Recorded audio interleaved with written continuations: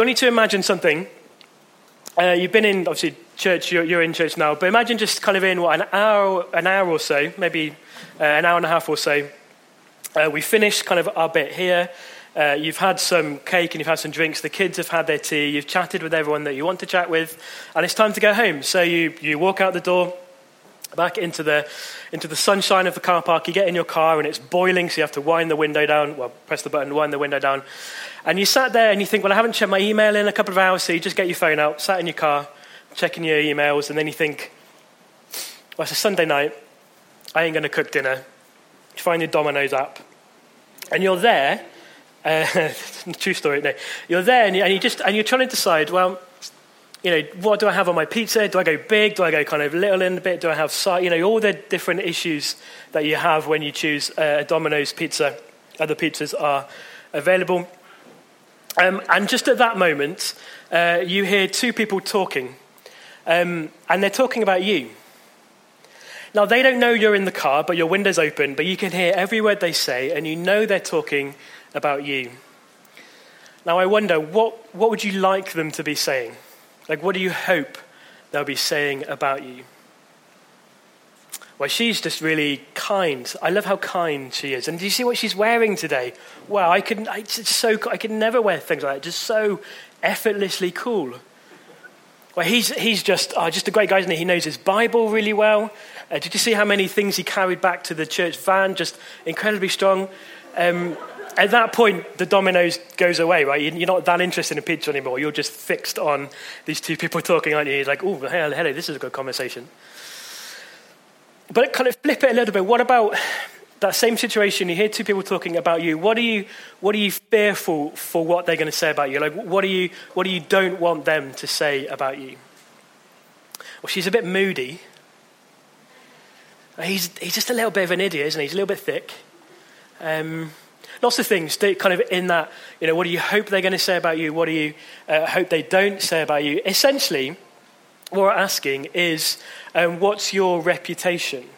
Or like, what do you hope your reputation is within kind of your friendship circle, maybe here, maybe in work? What do people think about you? What are you known for? Or what do you hope you're known for? I think everyone probably has some kind of reputation, and that's fine. But what is yours? What are you known for? As Peter said in the beginning, we're going through a series in the book of Revelation, the last book of the Bible, looking at some letters written by John, who Jesus appeared to and dictated these letters to. And we're at a letter in Revelation chapter 3, a letter to some Christians in a place called Sardis. Now, the Christians in Sardis had made a name for themselves. They had a reputation, and it was a good reputation. In fact, it was a brilliant reputation in many ways. They were known, their reputation, they had a name for being alive. They were active, they were well known, they were well liked. Everything that you'd want a church to be. Actually, I think everything that we'd want Trinity Chippenham to be. Well known, well liked. And then one Sunday in Sardis, in this place in Turkey, a letter arrived from John, the apostle, one of Jesus' closest friends, maybe even Jesus' best friend when he was here with his disciples. And this letter arrived, and they would have opened it and started from the beginning. Obviously, it's a good place to start. That's what I hear. And they would have gone through this letter, and they would have read from the beginning about how John on one Sunday was floored by this revelation, this vision of Jesus. Jesus as the Son of Man, described in powerful terms, terms of authority and power, but also of care, of knowing his people. And they would have read through this experience of John, and they would have got to chapter 2, where the letters started. So Jesus dictated these letters to a load of these churches in Turkey, and they would have read each one out loud with real interest. And we've seen some of those this week, and they would have been, that's a good, I know that church, yeah, that's probably a fair thing to say about them, Jesus, yeah, you're right. And eventually they would have got to themselves. They would have got to the church that they were in Sardis. And I think then the phones go down, the apps go away, and they sit up and they think, ooh, okay, time for us now. to the church in Sardis. Hey, that's us. Let's look at what they're going to say. So they keep reading the letter, and it says, Dear Sardis, dear Christians in Sardis, and they're listening carefully, and Jesus says, I know your works. Great. We are doing so much, and Jesus knows what we're doing. Isn't that cool? Good. I'm glad he knows what we're doing, because, everyone says we're good, and we are. We're doing lots of things in the community. Great. Carry on the letter. Sorry to interrupt you. Okay, carry on. You have the reputation of being alive. Well, yeah, of course. Everyone knows that. If you know one thing about us, you'll know that. Everyone likes us. We're good in the community. That's what we're known for. Okay, carry on the letter, please. Okay, but you're dead. Sorry, what? But we're dead? So have a look. Revelation 3. It's in the Church Bible. It's on page 1029. Revelation chapter 3. Let me just read the first verse. To the angel of the church in Sardis, so kind of the church leaders of the church in Sardis, write the words of him who has the 7 spirits of God and the 7 stars. We'll explain that in a second. I know your works. You have the reputation of being alive, but you are dead. The city of Sardis had a church that ticks all the boxes. Every box that you can imagine a church needs to tick, they ticked every single one except one, which was the most important. They were active, they were well-liked, they were well-known, they were alive, but actually they weren't. That's what Jesus says. They weren't really alive. The Christians in Sardis had a name for being alive because they once were. In the early days, perhaps when the church had just started in the first 2 or 3 years, maybe they saw conversions. Maybe they just saw people everywhere responding to Jesus, who they were preaching and proclaiming and telling people about. Maybe half of their church were families. Maybe they just kept seeing families coming to know who Jesus really was. And it doesn't look like anything's changed from those early days. A couple of decades on, it didn't look like anything's different. They do the same things. They got the same programs. They have the same groups. There's still lots of families in the church. They're consistent, or at least they look consistent. But in reality, Jesus says all they had was their reputation. And clearly that isn't good enough. A few weeks ago, we looked at the letter that Jesus wrote to the church in a place called Smyrna. And he said that although the church on the outside looked poor and it looked dead, there was kind of death everywhere in this town. In reality, Jesus says, in Jesus they were rich and they had great life because of Jesus. And then in Sardis, a few letters later, on the outside they look alive. On the outside they look brilliant, but inside they're dead. And it's not because they've somehow caved under great persecution. The other letters that we've seen, typically Jesus will talk about the persecution, the kind of the anti-Christian, anti-gospel persecution that those churches are facing. But there's none of that in this letter. They weren't dead because they had committed some gross sin. And we've seen that in other letters over these last few weeks.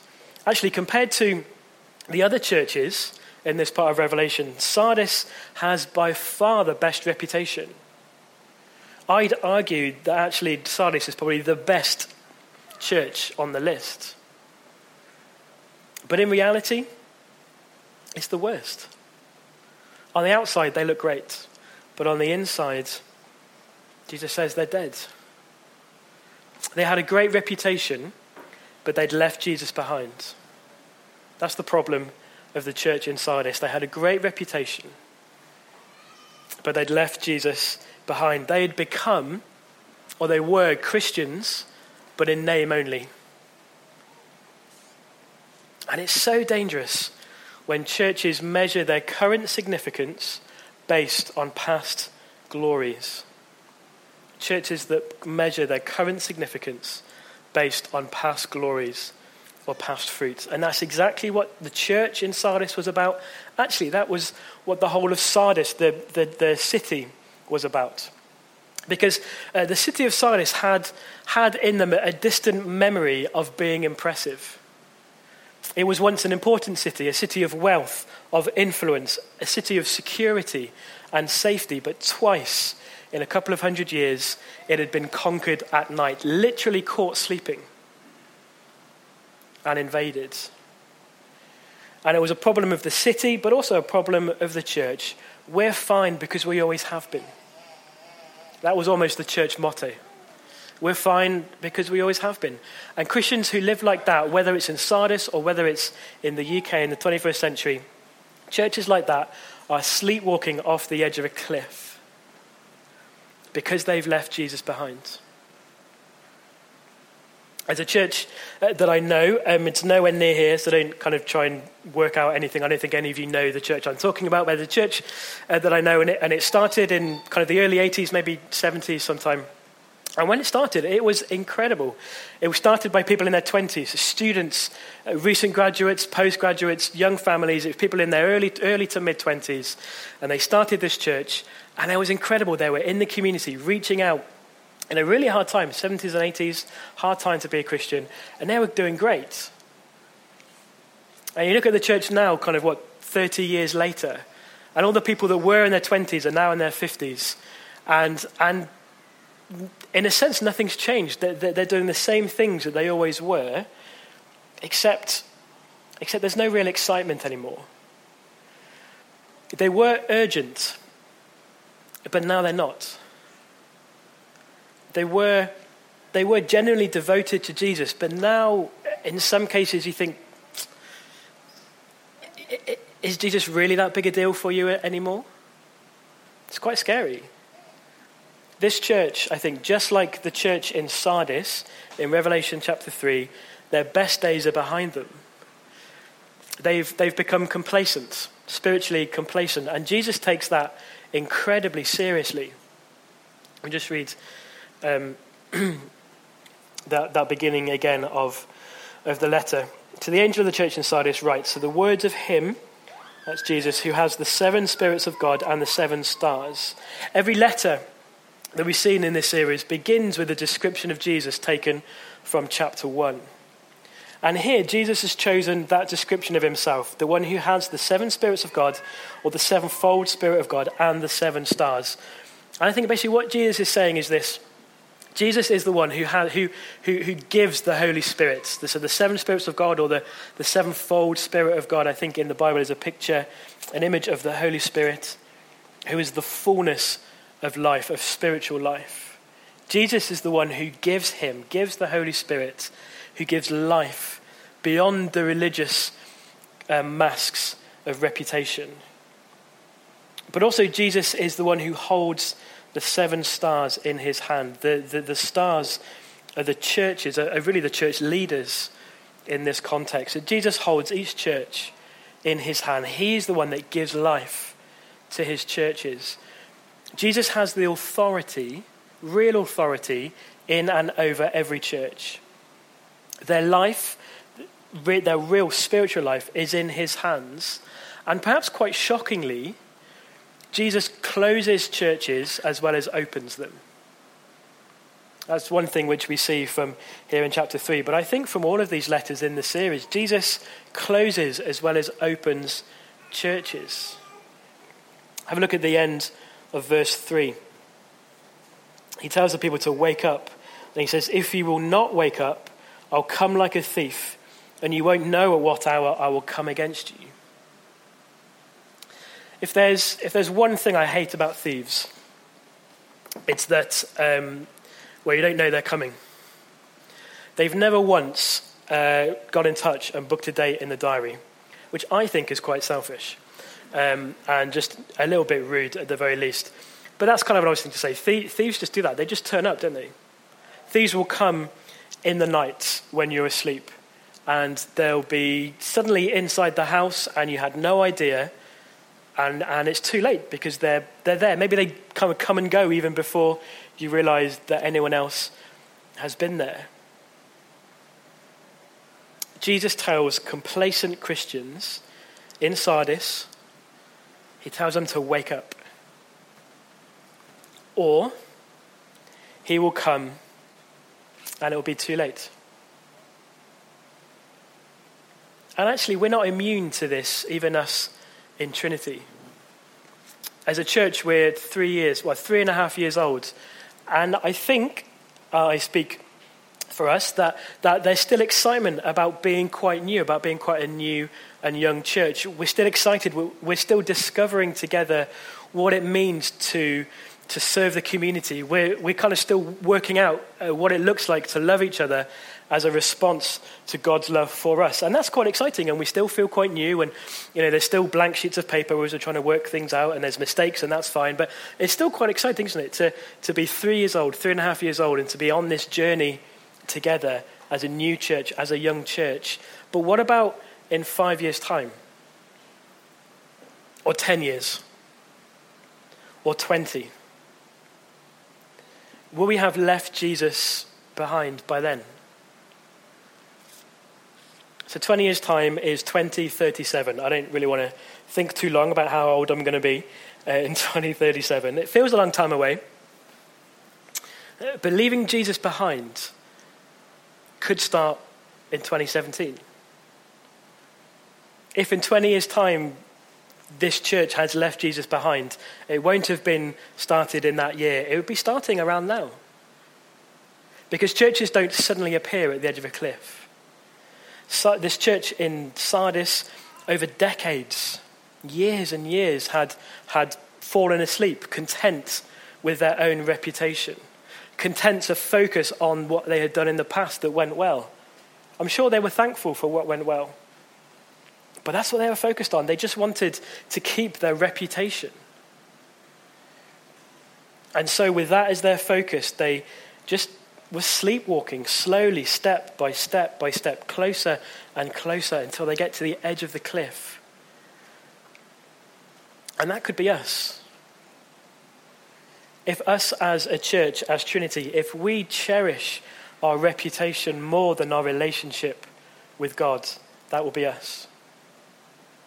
If we leave Jesus behind and if we replace him with, essentially just with activity, just trying to do what we've always done, but really we've left Jesus behind. We're just trying to maintain a positive reputation. I hope we do have a good reputation in Chippenham. We want that. We're praying for that.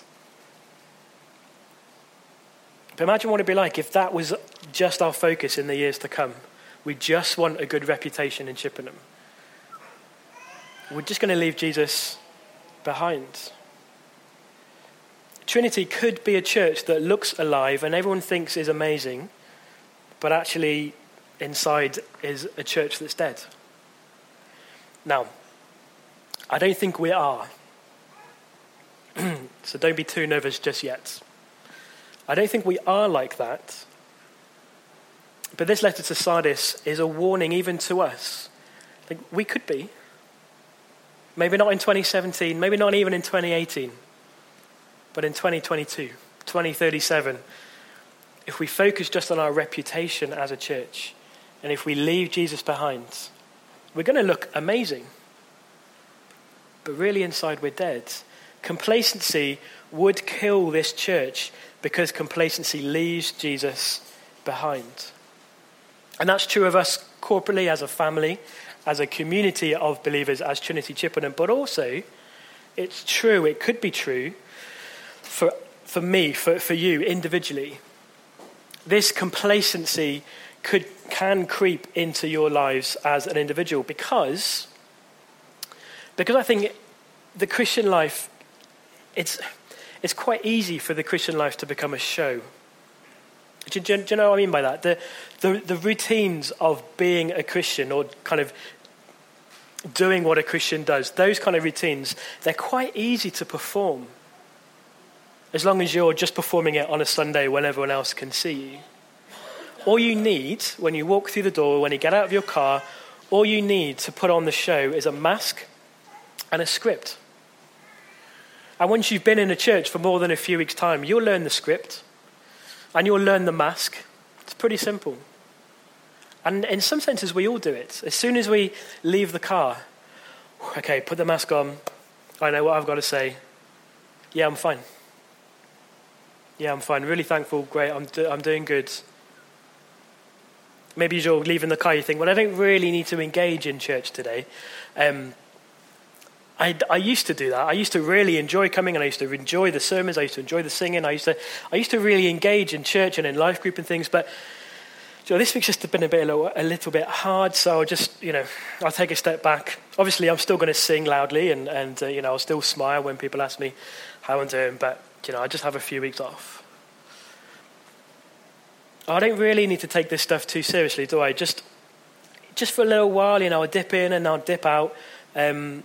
I don't need to take things too seriously at the moment. I've got years of this being a Christian thing to actually change for this area. I'll just put that area to one side for now, and I don't know. I'll keep coming to church. I'm not going to miss a meeting. That's against the script. But I'll come and, I'll change another time. Wake up. That's what Jesus says. Wake up. It's really tempting, especially when we're talking about this, it's really tempting to hit the snooze button and roll over. Just 5 more minutes. Just another week. I'll wake up as soon as my life is in order. As soon as this happens, or as soon as I'm in this place, as soon as I get this, whatever it is, well, then I'll wake up and I can take things seriously again. And Jesus says, no, just wake up. See, this part of Revelation is for us today. And I think Jesus is saying to you, and he's saying to me, basically, look, stop measuring your significance on past glories. You don't have to have been a Christian for very long to have sort of past glories, to have, good times as a Christian. And it can take pretty quick to just be trusting a few weeks ago or a few months ago, or just be trusting last year's glory, maybe even 10 years ago, depending on how long you've been a Christian. It doesn't take long, but it's little steps, measuring significance on past glories. Stop using social media to put on the show. Stop coming to church, putting on a show. Stop leaving Jesus behind. Whatever your situation, whatever it is that's going through your mind at the moment that's making your heart beat a little bit too fast, stop leaving Jesus behind. Waking up is risky, and waking up is hard, but Jesus, the Jesus, is pleading with you. Wake up before you die. Wake up. Let me say one thing just before we go back to the letter, just to the end of the letter. Just for some of you, because I hope some of you are kind of feeling a little bit, this is a little bit, a little bit touchy. Didn't come to church today to be a little bit kind of pushed. I hope you are feeling a little bit pushed, a little bit challenged. But I don't want you kind of freaking out completely. Deadness, this deadness that we see in this part of the letter, deadness is not dryness. So if you're freaking out, deadness is not dryness. Dryness as a Christian is very, very common indeed. And basically it's the experience of feeling cold toward Jesus, that you kind of feel some kind of disconnection from Jesus. And maybe you felt it for a while, maybe it's just been a week, maybe it's been for a few months, maybe it's been for even longer, but you're here this afternoon and you're like, do you know what, Lord, I do feel distant from you. I do feel like I've been coasting, like I've been a little bit complacent. Dryness is that experience, but dryness means that you're bothered by it. So if that kind of thing describes you, if you're feeling that feeling of coldness towards Jesus, but you're bothered about it, then you're feeling dry as a Christian. And the answer is, well, we'll see it in a little bit, but there is an answer to that kind of dryness. But dryness is not deadness. Deadness is feeling that same experience, having that same experience, but your reaction is, all right, whatever. I'll be fine. It's 2017. 2016 was a good year. 2017, that's just going to be one of those years. 2018 will be better. or 2019 will be better. Deadness is just, yeah, okay, whatever. Doesn't really matter. Dryness is, oh, I'm bothered by that. Do you see the difference? That's a really important difference to understand. Deadness is not dryness, and I think maybe it will be helpful. We can chat through more about that in our life groups coming this week. So if you're in a life group, make sure you're there. But Jesus says, particularly if that's you, if you're feeling that dryness, that, yeah, I have been complacent, I have been coasting, but it's bothering you. Jesus says in this letter that it's not too late yet. If you're not bothered by feeling that, then you're not really listening to me anyway, so, carry on not listening. But if you are listening to Jesus, then it's not too late. Jesus says, look, wake up. But what does that waking up look like? Have a look at verse 3. So Jesus in verse 2, he says, wake up. And then he says, verse 3, remember then what you received and heard. Keep it and repent. That's what waking up looks like. If you're bothered by what we've seen, that's what waking up looks like. Remember. Remember the gospel. Remember that Jesus, the Jesus, is for you. Today. The Jesus is for you today. Remember that. And repent. Repent just means turning. Remember that Jesus is for you and turn to him in your coldness, in your dryness, in your weakness, in your complacency, in your coasting, in your excuses, in your, well, there's always tomorrow. Remember that he's for you now, today, this afternoon, and turn back to him. Seriously, stop focusing on your reputation. We've all got reputations, and that's fine. But isn't it true? Some of you are still thinking about that opening illustration of sitting in the car hearing about. Some of you are still thinking about that. Because you want your reputation to be good. And we focus so much on our reputation. Stop it. Stop focusing on your reputation and wake up. Stop focusing on your past achievements and instead go back to Jesus. Go back to him because his love will never let you go. When your reputation, maybe it's your church reputation, maybe it's your reputation within your family, maybe it's your reputation in your workplace, maybe it's your reputation on your street, maybe it's your reputation in your sports teams or your kind of with the mums and dads dropping their kids off at the school, wherever your reputation kind of grows. In that situation, remember that Jesus is for you today and his love will never let you go. So drop your reputation. Stop leaving Jesus behind and turn back to him. And if you wake up like that, what's going to happen? Well, one day you will walk in white. Actually, the moment you do that, you will begin to walk in white today with Jesus and you'll be certain of your future. Verse 4. Jesus says, yet you still have a few names in Sardis, people who've not soiled their garments, and they will walk with me in white, for they are worthy. There are still people, even in Sardis, that church that looks good but is dead. There's even some people there who are struggling but still walking with Jesus, and they will walk with Jesus in white, for they are worthy. The one who conquers, which is a phrase that just means the one who's kind of waking up, like Jesus has described. The one who conquers will be clothed also thus in white garments, and I will never blot their name out of the book of life. I will confess his name before my Father and before his angels. You will walk in white. White garments in the Bible are priestly. They're for priests. They're for people who are go to and are in God's presence. Those who are clean, those who are worthy. And that's you. Get that? That's you. You are clothed in white. You are worthy in Jesus. Your reputation is safe in Jesus. Okay, you might not be cool or funny or rich or whatever, but your name is in the book of life, real life, the real book of real life. Your name is written in permanent marker pen, and no one will rub that out. Your future is completely safe.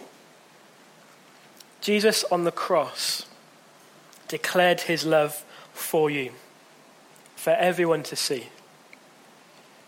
And he says, his words, he says in verse 5, that he will declare his love for you personally, again, in front of all of heaven. Can you imagine the size of that crowd? Imagine how long that crowd is going to be knowing that Jesus loves you. But it's not just that Jesus loves you, the Father loves you too.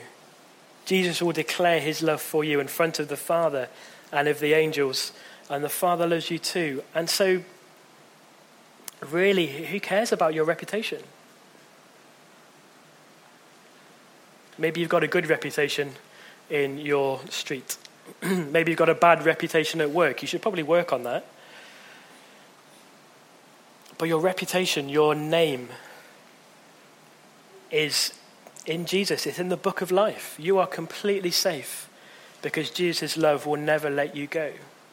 So forget your reputation on earth. Remember that he loves you and repent. Look to him. And verse 6, that last verse, basically says, have you been paying attention? Basically asks the question, have you been listening? So have you? Have you been listening to Jesus in his letter to the Christians in Sardis? Have you been listening to his letter to the Christians in Trinity Chippenham? Have you been sleepy this week or this month or this decade? Maybe you have. I dare say there have been people here who have been sleepy maybe for a long time. Have you been wearing a mask covering that sleepiness? Have you been focused on making a name for yourself, completely focused on making a name for yourself in whatever context you find yourself in? Jesus says to you, wake up. Wake up. He offers you a better name than the one that you hear people talking about in the car park, a better name that you get on your work appraisals, a better name even than you get on cards that people send to you on your birthday. Jesus offers you a better name. He offers you a heavenly reputation, a reputation that will last for all eternity. And that reputation is that he loves you. Let's pray.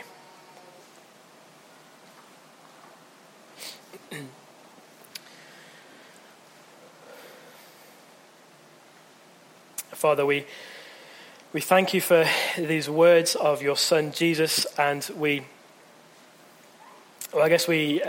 of us want to admit to you that these words have been hard and piercing to our hearts, but we thank you for them because in them there is a hope, there's an invitation to wake up.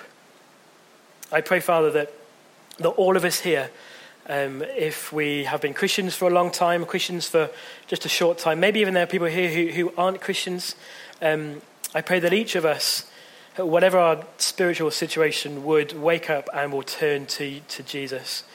We thank you that he loves us. We thank you that he's given his life for us.